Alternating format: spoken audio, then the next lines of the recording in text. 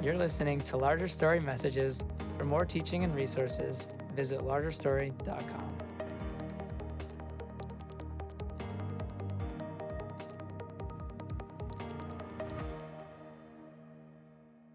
Well, hello, everybody. I'm Kep Crabb. Thanks for joining us today for Larger Stories Book of the Month webinar series. We're going to be talking today about Dr. Crabb's book, Waiting for Heaven, which was the first book that the Larger Story Press ever published, so we're proud of that. I've often thought as we're talking about Waiting for Heaven that this could, and I don't think I'm alone, that this really could have been the follow-up to Inside Out. It could have been the Inside Out 2, and Dad actually mentions that a little bit in the book that we'll be discussing today, Waiting for Heaven. So before I introduce my guest today, let me just talk a little bit about where Larry was when he wrote this book. This book was published in mid-2020. Usually took Dad, I should say, about 9 months or so to produce a book. So he really wrote this book in 2019, in the early part of 2020, and then we got it and turned it into what you see today. So it was a little bit, about a year and a half before he actually went home to heaven. And I can hear a lot of his thinking throughout this book as I was reading this coming back from a trip last week, where he talks about to live thirsty. What does it mean to live thirsty and to wait so badly now for something that we really want, that we know we're going to get later? Persevering now. Perseverance seemed to be a word that he always used. Persevering for what's to come. Overcoming temptation and sin for what's to come. One of his favorite lines that he would love to say before he died is, "The best is yet to come." He would love to say that. It reminds me of a little passage that he wrote in this book that I just want to read to you real quickly. He talks about in Waiting for Heaven, he says, "Waiting Christians will more quickly recognize temptation for what it is, an opportunity to arrange for oneself an experience that God promises to provide later. And waiting Christians will discover new strength to resist the allure of such opportunities. Christians who learn to wait," and I love this, "will live a better life now and will die a better death when heaven's gates swing open." Could this be the narrow road to freedom? Dad asks. And then he says, "Lord, teach me to wait." And then he prays, and this is actually a prayer that he pulled from his book, When God's Ways Make No Sense. He says, "Jesus, here I am again, desiring a thing that if I were to indulge in it would war against my heart and the hearts of those I love. In this moment, I might choose to indulge a fleeting hunger, or I might choose to love you more." This is where he talks about the two stories here. He says, "Given the choice of shame or glory, I choose glory. Let me choose glory. Given the choice of movement or eternity," and I love this line, he says, "Let me choose in this moment what is eternal." And then he says, "Given the choice of this easy pleasure or the harder road of the cross, give me grace to choose to follow you." He says that, and there's two other quick quotes that I just want to read as we get started here, and I'll introduce our guest today. This is also a passage in here. Every time I get a chance to read some of Crabb's books, it just seems like there's so many lines that are just quotable, that you just want to grab hold of and just remember that line. I remember even as a kid standing at the foot of his bed saying, "Dad, give me an introductory paragraph to this paper that I'm supposed to write," and he would just spew those paragraphs out. Oh, but he says, this is talking about active waiting. And he says, "I am to never passively wait for the Lord's return as an afterthought." That just grabbed me right there.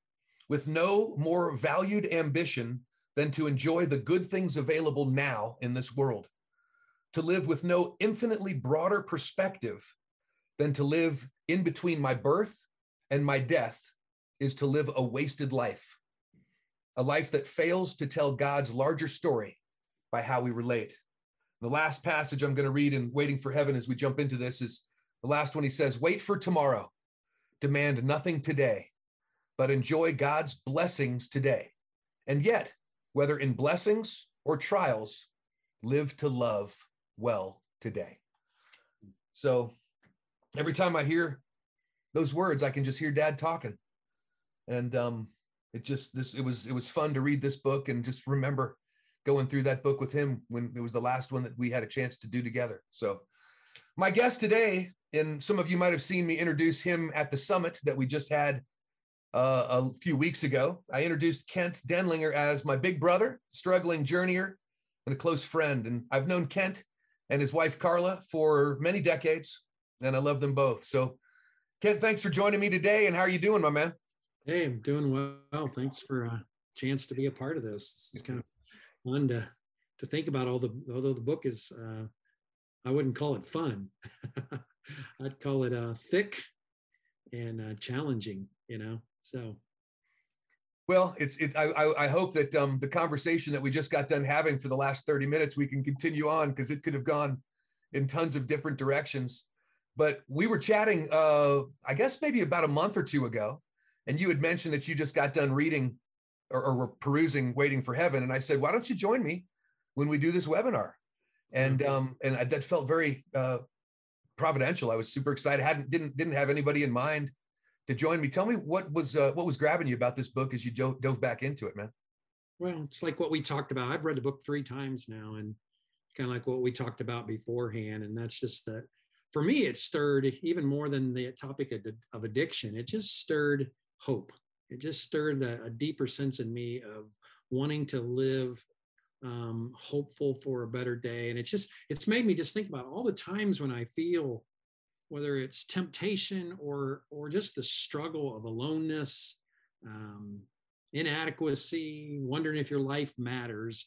All those things just feel like what they're doing for me is just kind of eliciting this deep sense of there's just a better day coming. There's a day coming and I want to live in light of that. And it's one of the things I think that your dad did so well, was that he was able to look into those things of the soul and the heart and call us down the road, just to put words to it in a way. I mean, you read that first paragraph that you read, and I thought, gosh, let's just wrap it up here. That was good. And that's, I went back to the book, and I could have, like you said, I could have written out, they're not necessarily quotable sentences, but man, they're lifelines, that you feel like, wow, there's just so much depth in those words. There's so much truth in that I want to know more of. As you say that, it's interesting, because one of the things I thought about is, we just got done doing the first Larger Story Summit at the Cove. And we had, 150 people, and we had a bunch of people online join us for the virtual component, which was really fun. And I was so grateful that the thing went so well. But I'm starting to understand Dad a little bit more, Kent. I really am, man. When he would talk about, I don't care and all that stuff, but I'm sitting at the summit thinking, this is really fun in a way that I think is bringing Dad some pleasure. I think it's bringing God the Father some pleasure. We're having great conversations with each other that are challenging. We're thinking about what it means to live life now and continue to carry this torch. And I thought, this is about as good as it gets, and it just doesn't seem to hit it anymore. And, I'm starting to realize that we really were built for something more than what we can even try to get here now. And the frustration, I think, comes when you press into this life, and that I'm going to make this life work. Yeah. And somehow. And I mean, I remember there's a passage Dad talks about in the book where he's talking about, the Christian who, is going to make this life work, and it's going to be a good life, and he's going to have, good ministry, whatever. And then he's going to go to heaven, and it's just going to be even better than that. It's just boom, boom, boom. And I'm thinking, wow, who is that? I've come to the realization that this life is set up to fail. Yeah. And it's set up to be the narrow journey that we're on. And it's painful, and it's a struggle. Yeah. Even in the midst of some real joy. Well, and your dad knows who I'm talking about, but I had a seminary professor, and his sentence about Genesis 3 is that God rigged the universe so that it doesn't work. And we, of course, apart from God, we're just going to keep trying to make it work. We're going to keep asking people and things to do for us what they were never intended to do. And it's just a core truth throughout this book, throughout almost all of your dad's writings.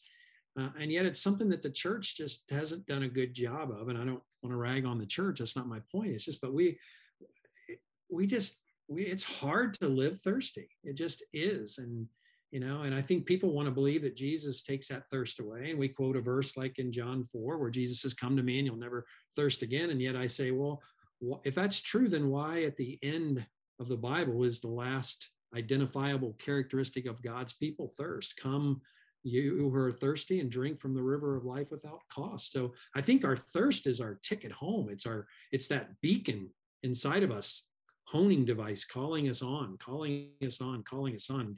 And I think Jesus, I think there are moments when he touches our lives and we feel a deep satisfaction, but I don't think that's a permanent thing. I think he was talking about a future thing, really, when he would deeply satisfy us. So at least that's my take on it. But yeah, this idea of thirst is just, and it's behind addiction, obviously. It's just really behind our addiction. And yet we don't do a very good job of, I think we ought to come every Sunday morning, and at some level, something about the church service should remind us and rightfully identify our thirst as being for God.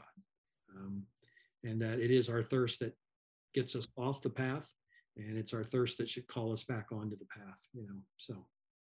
Yeah, man, I just love hearing that, Kent. For me, as I was reading through this too, one of the things that I think really occurred to me is the two stories that really are being told.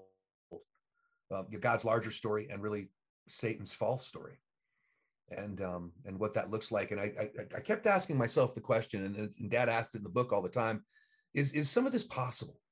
Is some of this really possible? He talks about the committed Christian in the book who really is waiting and with that hunger and being aware of their thirst.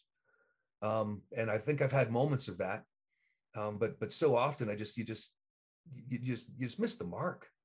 And I think that as you sit there and talk about, what's really going on, I wonder, where does real change really occur in people?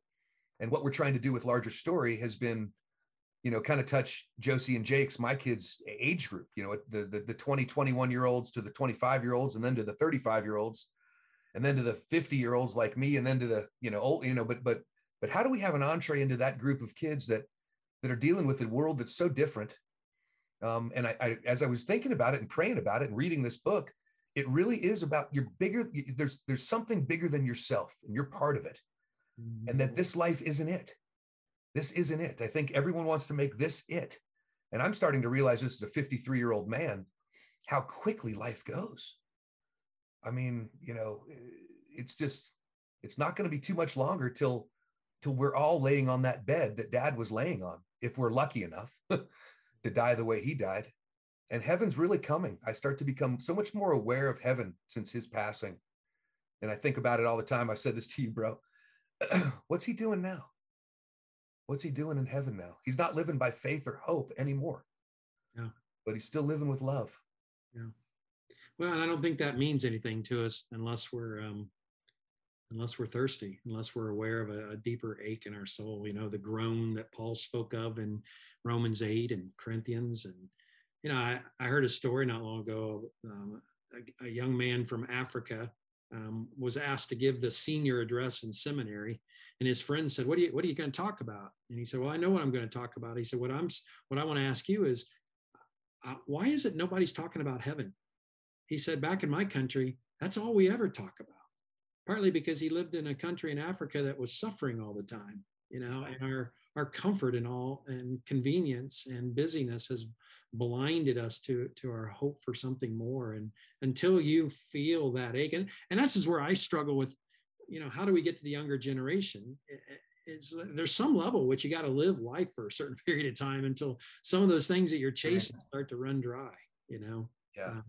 And maybe what we're doing more than anything is just trying to create some categories that you implant in your kids so that eventually, or the young people, so that eventually they realize, oh, yeah, okay. Yeah, okay. I know what they were saying now. When you talk about the suffering and the struggle, I remember it coming home. Kimmy and I are coming home from the summit, and we're in the airport, and our plane was, just one of those days where the airport got all backed up and the planes were just all backed up. And I found myself getting a little irritated. Then I thought, I'm thinking of these Ukrainian people who are, leaving their homes, and this whole notion of just being comfortable. And what does that really look like? And I at some level, I live very comfortably. And I remember the story that a woman told dad one time years ago, and she was living in Romania, and she was talking to him at a cathedral in the United Kingdom, in England somewhere. And she says, I don't pray very well when I'm in the UK or in America because I'm just too safe. Mm. And, you know, you look at what's really happening with the world today. And, you know, I know that it's always been in chaos at some level, but, you know, what's really going on now? And is there a reformation in the future here that's coming where people are saying, you know, we know that there's something bigger than what this life is now. Yeah. And something that's more important. I mean, I used to think, a buddy of mine used to say, can we live as Christians with the same commitment that the Al-Qaeda terrorist lives with, where he's ready to blow himself up because he wants to get to eternity? Now, I don't think his ideology is very good at all, but man, what a commitment. Well, and our hope really is going to be in being disillusioned. Disillusioned by this world. And young people, I think they're facing more disillusionment than I faced when I was their age. So that's hopeful at one level. As hard as it is, that's hopeful. So.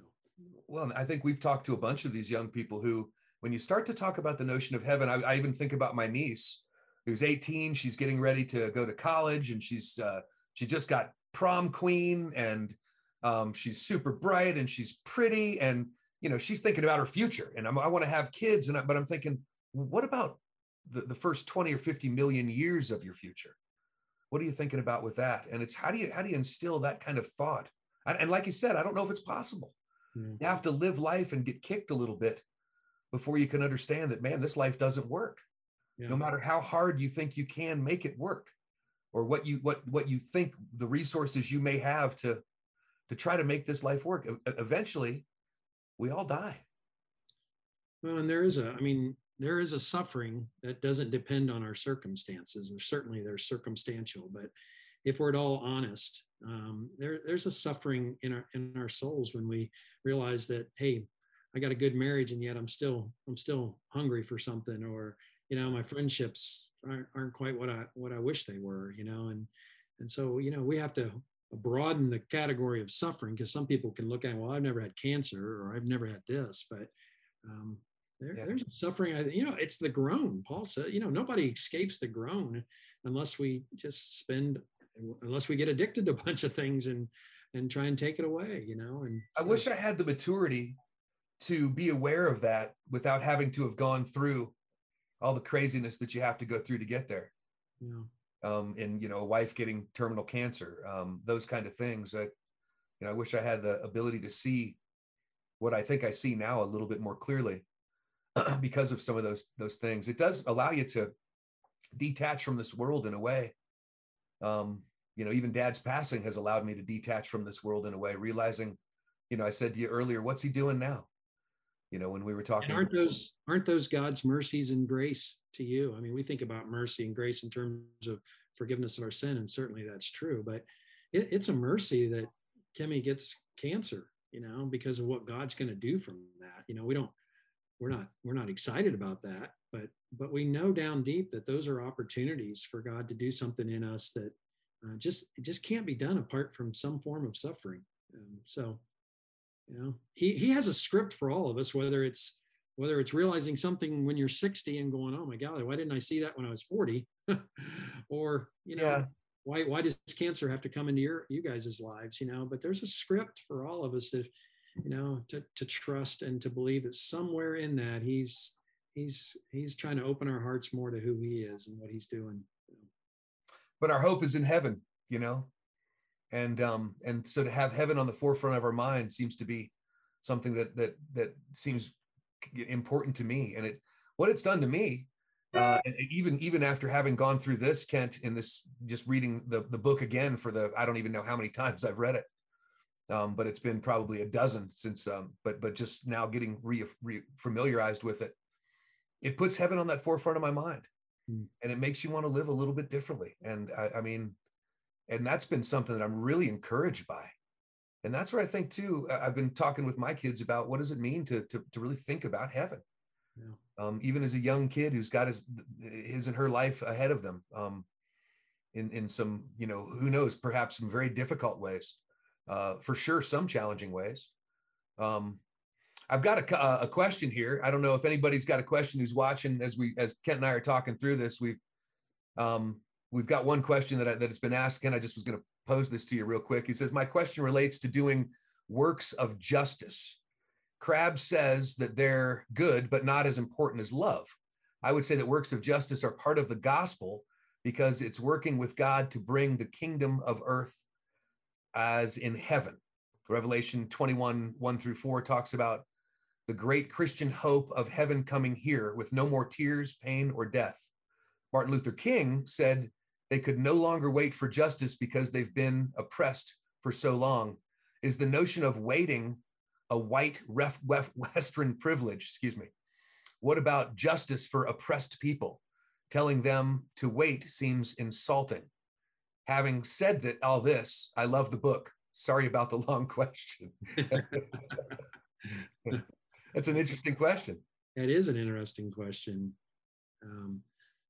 I think we should always fight for whatever justice we can, within whatever means we have. But understanding that we're never going to bring that here. Only God's going to bring that here when he chooses to set all things right. So at some level, even as we go about that work, I think if there isn't some sense of whatever you want to call that, waiting or something, if there isn't some sense of a larger story unfolding, then how we go about fighting for justice is not going to represent the heart of God very well. And that feels really important to me. I think we should, and some people God writes that on their hearts more than others, and they should go about that. But I think something has to undergird that allows us to go about it with some sense of ease and belief in something even deeper than the moment while we're fighting in the moment for something. And I think that's where this idea of waiting for heaven, that there's a day coming when he will set it all right. I don't think I should just flippantly say that to people and say, well, sorry for your hard fortune. No, I think we should fight whatever we can fight, but with an understanding that there's a better day coming. And yeah, so some level of patience and perseverance with that. I don't know if that really answers the question well, but justice is such an interesting notion because as I'm talking with young kids now, one of the lines that they seem to really say a lot is, oh, that's fair, or that's not fair. And so when you talk about, I just remember that, Dad talking about, the whole notion of sin. And when you talk about justice and what we really do deserve, that God, through his son took the place, the propitiation of Jesus, that then we all deserve hell. So at some level you talk about oppression, and I appreciate oppression at some level. Maybe I've lived a privileged life in some respect. I think being the son of Larry Crabb too has not only given me certain benefits that other people haven't had, but I've had the chance to ask this guy questions and see his life. And so it just has just had huge impact on me. So I feel so privileged and honored to have been his child. So understanding what justice, when I realized that what I really deserve and what I've seemed to have been given, even in the tough times, to compare to some people that really are going through things that I just don't have a paradigm for. All I know is that in respect to justice, it seems to me that we're all in need of the blood, and we're all guilty. And so, I don't know if I would say waiting is a white privilege notion, because I think all of us, it's all through Scripture talking about waiting on what's coming and not putting our hope in this world. Yeah. I suspect whoever asked the question probably could speak to it a whole lot better than you or I can. Sure. Yeah. We're giving it a lot of thought, Yeah, absolutely. Absolutely. There's so much about this book, so many different directions to go. I think, one of the things that really struck me early on is when he kind of quotes from, like you said, Inside Out, and then he rewrites it. And one of those sentences I think is just so important is he says something like, I wrote it down here, the misguided focus of using the problems of modern Christianity is a misguided focus on using God to make this life work well, whether by following a list of prescribed behaviors or by creating some spirit blissful experience of faith now. rather than, this whole idea of waiting for something more, that we're using God for now. And I just thought that's a profound sentence. It's a scary thing, I think, in modern Christianity. It's, I think that's worth a lot of thought. Yeah. I think waiting applies to all of us, because at some level, and again, there's obviously different levels of oppression that we go through in this world. I was even thinking about just, these Ukrainian people and different things. It just is mind blowing. But this is a warfare that Satan's after all of us. Mm-hmm. And sometimes I'm almost a little bit, and I don't say this flippantly at all, but a little bit jealous of some of those people that are even more oppressed, because that seems to be the gateway to know Jesus better. Yeah. And do I live in this comfortable Christian life that, someone just asked, how's Kimmy doing? Most of them know that, my wife's been battling stage 4 lung cancer. We've gone through some difficult times. She actually had a chance to speak at the summit a few weeks ago, which was really just a miraculous time, just glorious. I just was so excited for her to do that. And it was very much a spirit-led thing, but she's doing really well. And let me tell you what I'm scared about. I'm scared that I'd go back to not depending on the Lord in the way that I felt like I had to when I learned that she was quite possibly going to die within the next 5 years. And now it seems, again, who knows what tomorrow will hold, but I don't want to lose that dependence. And is it okay now, God, you did your job. Yeah. The good medicine that the doctors have been able to give her, and her bout with chemotherapy, has proven to be, working. So now I'm just back to God, keep doing your job, and I'll try to do mine, as opposed to just living with that dependence where for a few years there, Kent, I was just clinging to the cross to live. Yeah. And I don't think you can go back. And I think the very fact that you're expressing that longing to not go back, God will honor. I really do. I know you'll have days where you feel like you've gone back, because we all do, but yeah, I don't.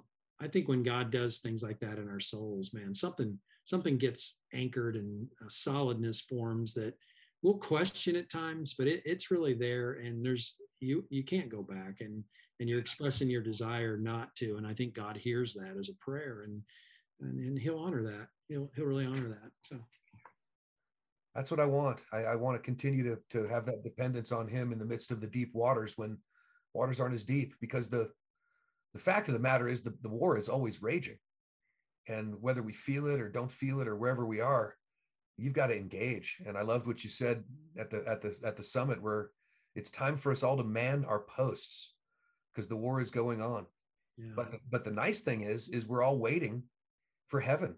And that's what makes manning the post worthwhile, because that's where our hope is. And I just am so taken with that notion now, in ways that, quite frankly, 2 years ago, and certainly 20 years ago, I wasn't even close to. Because you think about heaven in a way now that's very different. And now that my dad's there in heaven, even though my grandfather's there and different people that I've known and loved, but now it's Dad.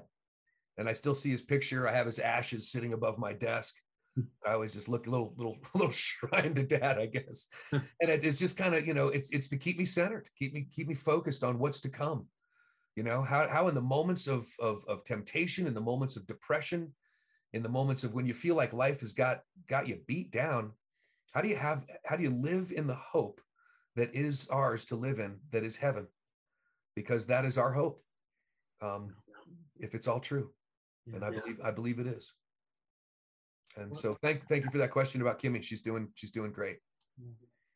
One of the real tests for me is, how do I live this out right now when I keep getting a Charlie horse in my leg that about knocks me out of my chair?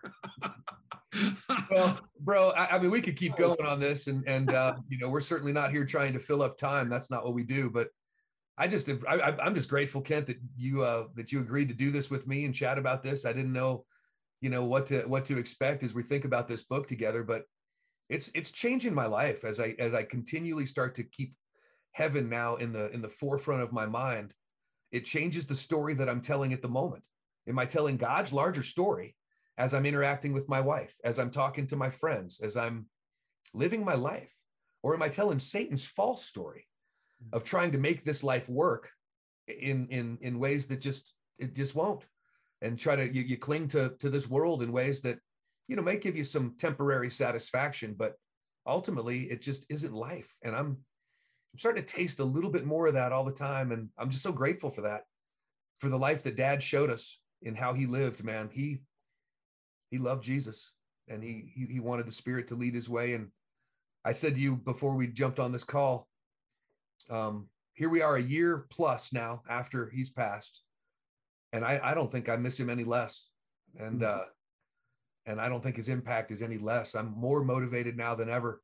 You know, we just got done shooting the first digital video course for Larger Story. Just got back from Atlanta, and it could not have gone better. So many people were praying for that.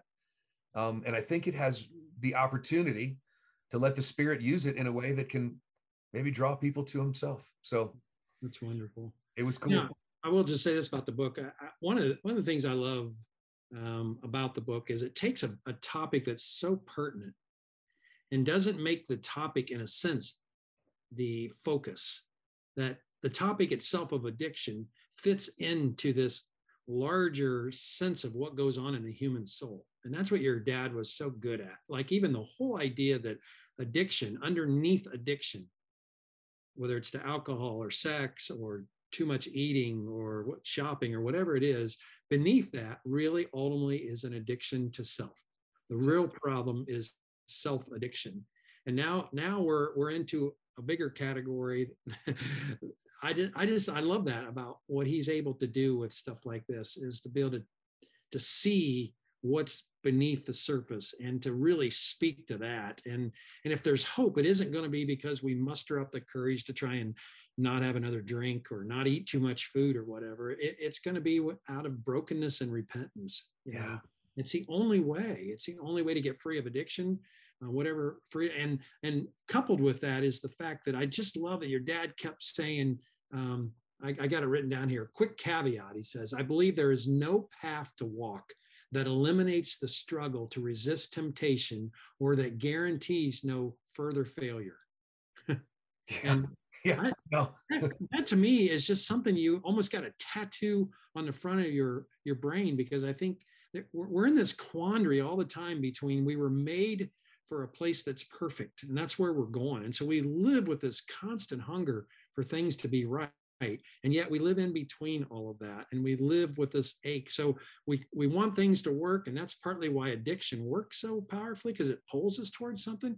But at the same time, we're not there yet. And so we're in this constant tension in our souls, I think. And I just, it's just that ongoing battle that there's no way to ever fully get beyond the struggle here. And anybody who's preaching a gospel, and I think this is Galatians and Colossians, anybody who's preaching a gospel that says you can rise above the struggle and the battle of sin is preaching a false gospel. No doubt. And I just think that's what Larry does so well in stuff like this, is he communicates things that you think, wow, I'm a mess and I can't be very mature. And he suddenly says, well, that's part of maturity. That's part of embracing that. Yeah. Is part of maturity. And that I think that's incredibly freeing. I do too, Kent. I do too, so much. And when you are talking about the whole notion of self, something we talked about in the course development is, the one thing we come out of the womb really good at is loving ourselves, and self, and all these different things that culture then continues to put on you. And that's why I think scripture says, love your neighbors as you love yourself, because we're pretty good at loving ourselves. Yeah. And so what does it mean? That whole flesh spirit battle is so important. And I think just an awareness of what's coming and the belief in that and the hope of that is what I think allows us to move through some of these things now that otherwise I don't think we could. Well, and the other thing your dad does well in the book is he redeems concepts that many of us have heard all our lives. Like, for instance, it comes down to choice. I mean, I was almost surprised he ends up there in the book, but it's how's he say it? Like, well-informed, and I got it written down here. Let me, it's choice based on well-informed and meaningfully influenced. And then he unpacks that. So he recaptures things that we've always heard. Hey, wait for heaven. Well, I heard that as a youngster at communion, and I didn't, what are we supposed to do? Sit around here and talk about riding on the clouds, or what does that mean? It didn't mean much to me. And, hey, you have freedom of choice, and that really, it matters, and most of that what growing up just meant just bite the bullet and make hard and your dad just always goes back, he comes back around to those truths that were even true back then, but with new meaning to it and a way of thinking about it that doesn't feel like I'm just trying to buck up and pull up my bootstraps and make it happen. It's coming out of something else that and that's where I find myself wanting to keep reading the book, because I want that to sink down in a little bit more to understand what's he really saying there, because there's something there. There's something really there that's true that I've always heard, but now he's coming at it with more depth and meaning to it. And I love that. I love that.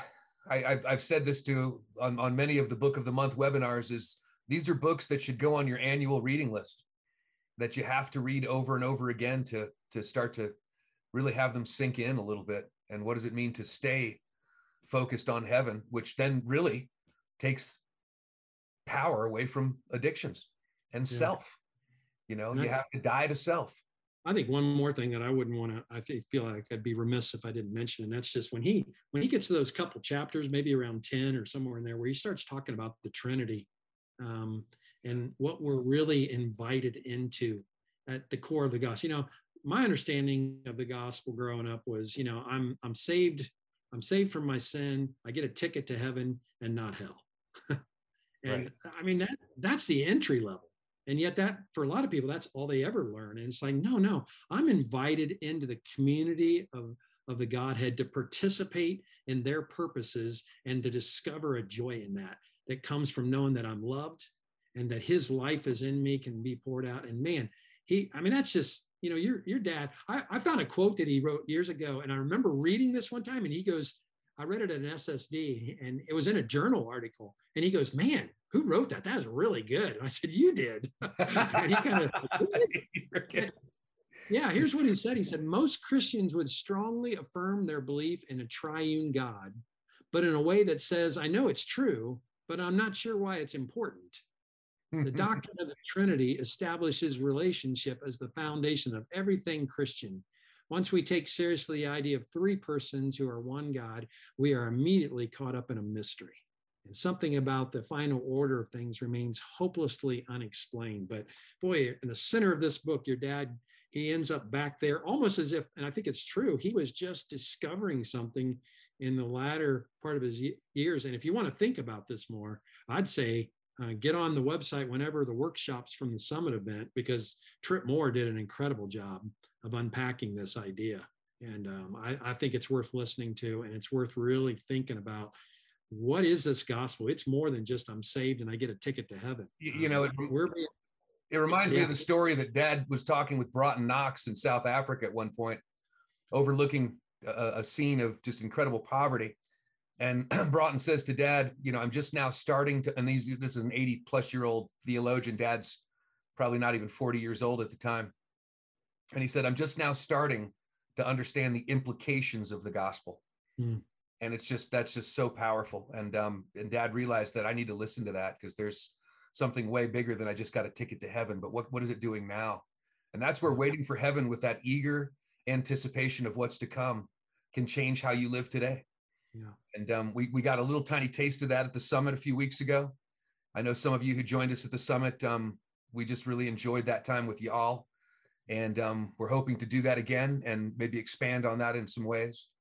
But this has been so fun, Kent. I just love chatting with you, bro. I mean, it's fun to see your face. I told you earlier, it's fun because I used to do this with Dad, and I could just, even though he was 2,000 miles away, I still felt like I was sitting next to him. So yeah, it's always sad at one level, because I feel like, wow, I wish people could have heard the 30 minutes before we came on here and started recording, because that was pretty rich too. And even as a pastor, we'd get together sometimes and talk about it with several elders or people, a small group, and we'd talk about a topic, and we'd talk about maybe even what we'd love to see on Sunday. And then we'd come to Sunday and we'd feel like, dang, man, I wish we could record and play what happened on Thursday at breakfast for everybody, and that's the way I felt today, man. I really enjoyed the minutes before even that we were able to chat about this. So I love it, bro. It's so fun to chat with you. And I guess just as we get ready to sign off here, I just would say to everybody, remember to join us next month for a different kind of happiness.